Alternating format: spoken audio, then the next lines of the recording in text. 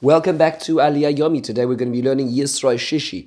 This is one of the most important aliyahs in the Torah because it contains the 10 commandments. It is a very important aliyah. We start in Pasuk Perik Yud Tes Pasuk Chaf and it runs to Perik Chaf Pasuk Yud Gimel, sum total of 19 psukim.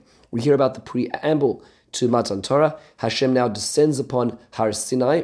The whole entire mountain is covered in clouds, and Moshe is told to go down one more time lest the people destroy themselves to go up to see Hashem and they die.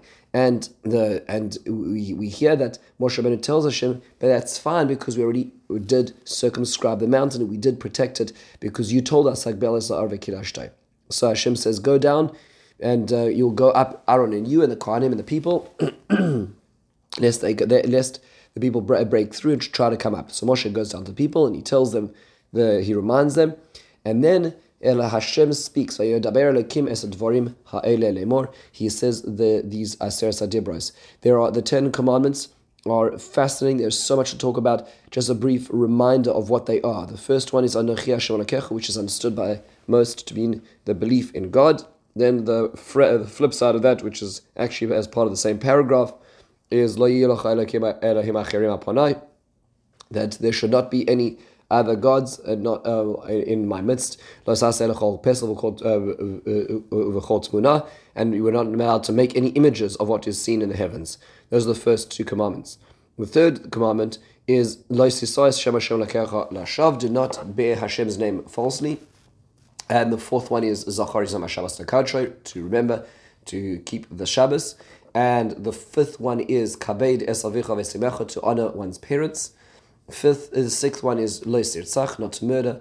The seventh one is lo sinaf, not to commit adultery. Lo signov, not to kidnap, is number 8. Lo saneh bereacha et shaker, not to bear false witness against one's friend, is the 9th. And finally, lo sachmod beis reacha, not to envy the possessions or the relationships of one's friend. Those are the 10 commandments which are in this aliyah. Should be noted just as an important aside that there are 2 ways of reading the Aseres HaDibros, what's called Tam Elyon and Tam Tachton.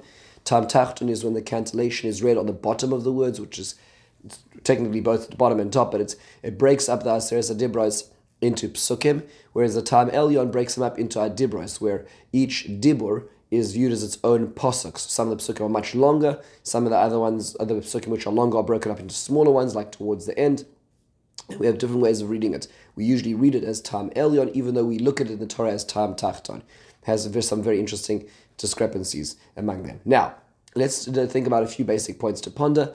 Is what makes them special? What makes the Aseres HaDibros unique? Why are these chosen? Why are they put together? Why are they grouped together? What is the argument being made in the Aseres HaDibros as well? Also, we'd like to try to understand why the Aseres HaDibros in Parshas Vayis Chanan are slightly different. So, a few basic points. Now, why are they special? What makes them unique? So the Malbim actually suggests here in our parsha that all of these are logical mitzvahs. These are mitzvahs which everybody would understand universally, and Hashem needs to emphasize these because it is sometimes easy to lose these ideas. Sometimes people can become, can obfuscate, can become corrupt, and create societies where even the basics are lost, and it's necessary to have these basics set up at the beginning. The questions in this Malbim is that Shabbos and envy don't seem so logical. You could create a society perhaps without them. Also, surely you could include other logical mitzvahs which should be the base rock for society. And also, why should there only be 10? So it's hard to understand based on just this principle alone what is the basis of all of them. So another perspective is the Rav Sadia Gaon and the Ra'avan and the Mahari all take this idea that the Aseres HaDibros are really all-inclusive. If you were to study the Aseres HaDibros very carefully, you would understand that they are truly the axioms into which all the other commandments and details fall into. So if we were to study them correctly, they really are the greater container for all other commandments. Now, it may be hard to understand that Rav Sadia Gaon goes to a great amount of detail. He tells you how many commandments are included in each of them. So, Lo Yelacha, there are 60, he says.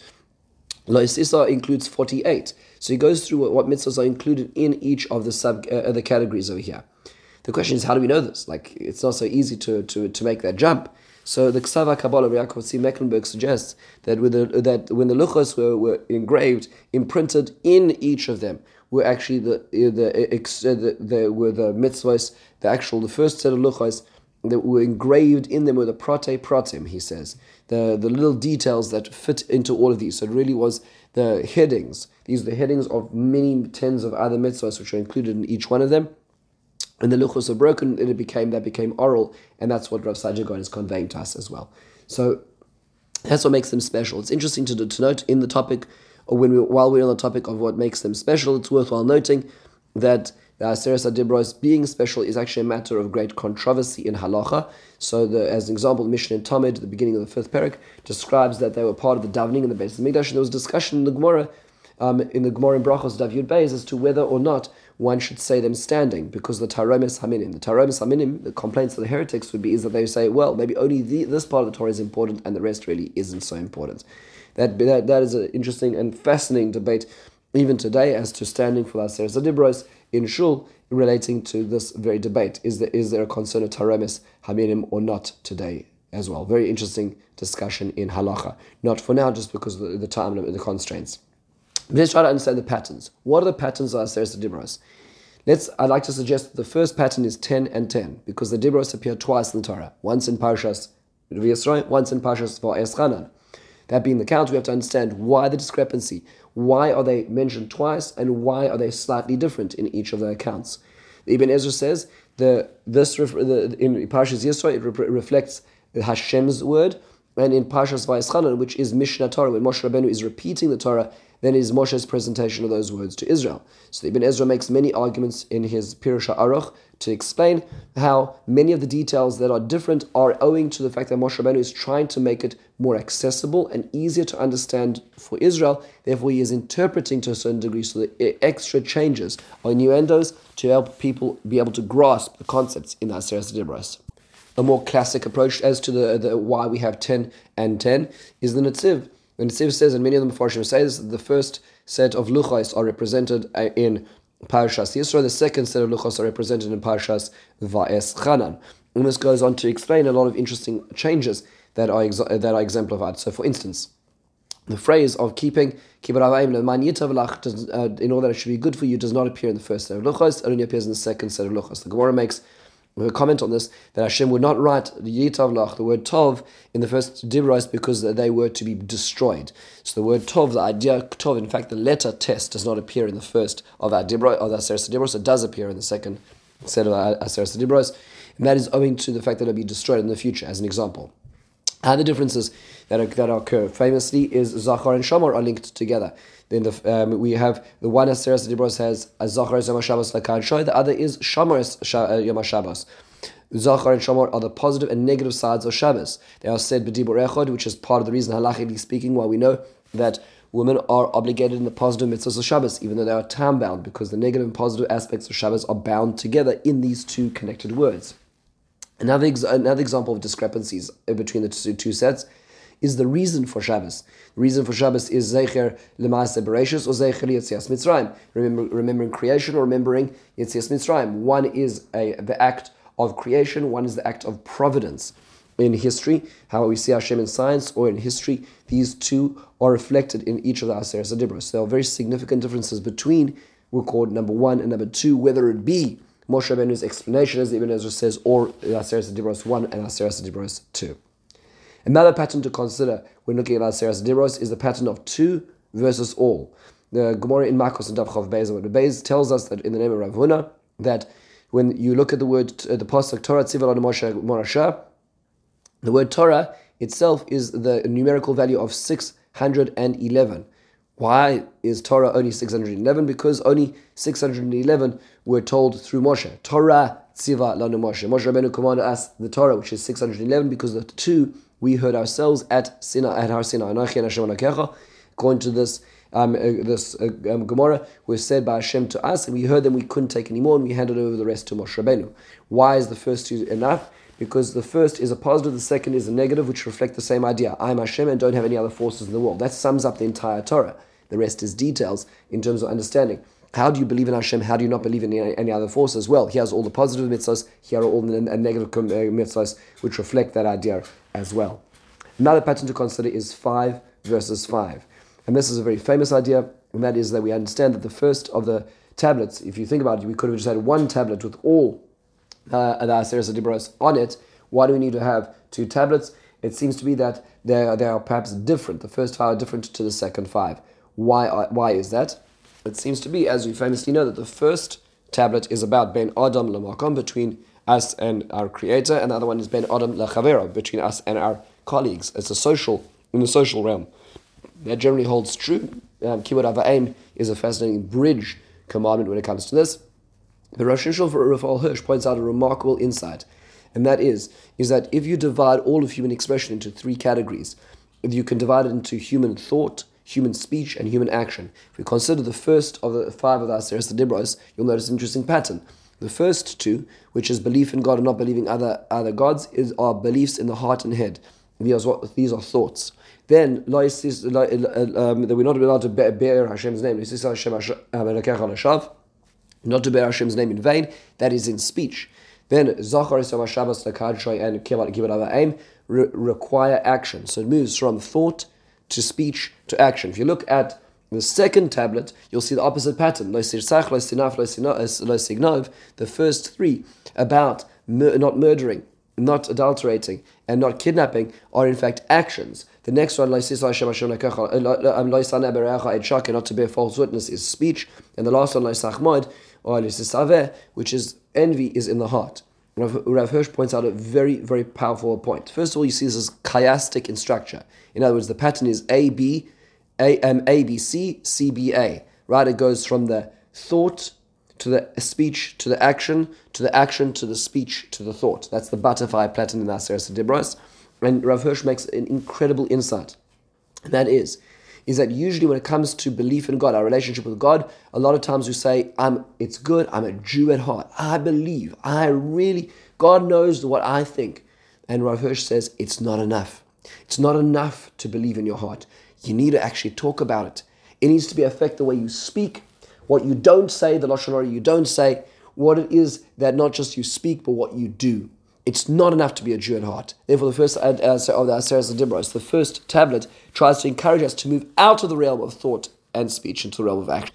But if we consider the second tablet, when in the realm of social, Ben Adam Lechaveroi, it starts with action, moves to speech, and then moves finally to thought and emotion. This is important because there's another misnomer when it comes to the social realm. We say, what difference does it make what I say about somebody or what I post on social media? Does it really affect anybody? What I think, if I'm envious of somebody else, it's going to affect them. The Torah says it's not enough just to regulate your action. You need to regulate your thought, and you need to regulate your speech as well. And therefore, each of the Aseret Dibros is forcing us out of our comfort zone of where we feel. In our religious, in our ritual life, it is forcing us out of the realm of thought into the realm of action. In the realm of social justice, it is forcing us out of the realm of simply action, even into the deepest of speech and thought. In the words of Rav Hirsch himself, spirit must be developed into letter, into act. All acts must have their source in the spirit.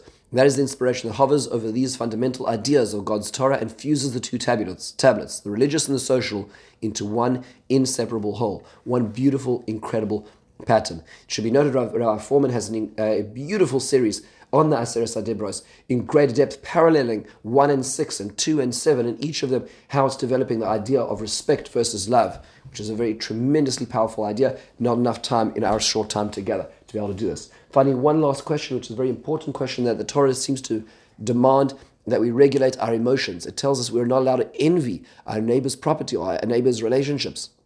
Is that really realistic? Can we really be in control of our thoughts and feelings?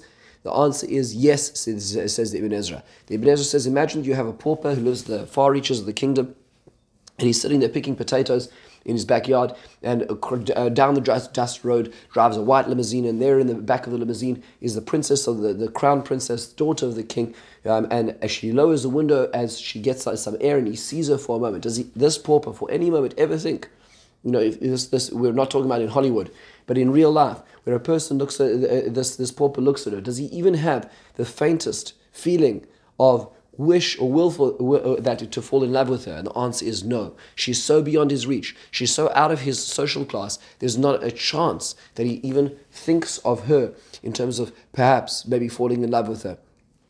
And therefore, says the Ibn Ezra, that's because he has no expectation of a relationship ever being possible between the two of them. He says, our emotions are as a function of our expectations. And therefore, if a person realizes and truly believes that their property and their success in life is totally and completely independent of our neighbor's success, Hashem has decreed exactly what it is that we have and what we need to survive, what it is for us to thrive. And that is not going to be affected by how much I know or do inside trading, or how much I try to outdo my neighbor, or how much I try to be the first and the fastest. That doesn't matter, because Hashem has already decreed it. If that's so concrete to us, then our expectations are such that we will not feel that feeling of envy. Therefore, says the Ibn Ezra, a sweeping idea of what's later to become known as cognitive behavioral therapy. If I'm able to change the cognitive film before my eyes, thereby changing the expectations, my emotions will fall into place thereafterwards. So yes, the Torah can mandate emotions by mandating that we take good control of our expectations based on the Torah understanding of law and reality. With this we conclude the Aliyah. In the meantime, have a wonderful and meaningful day.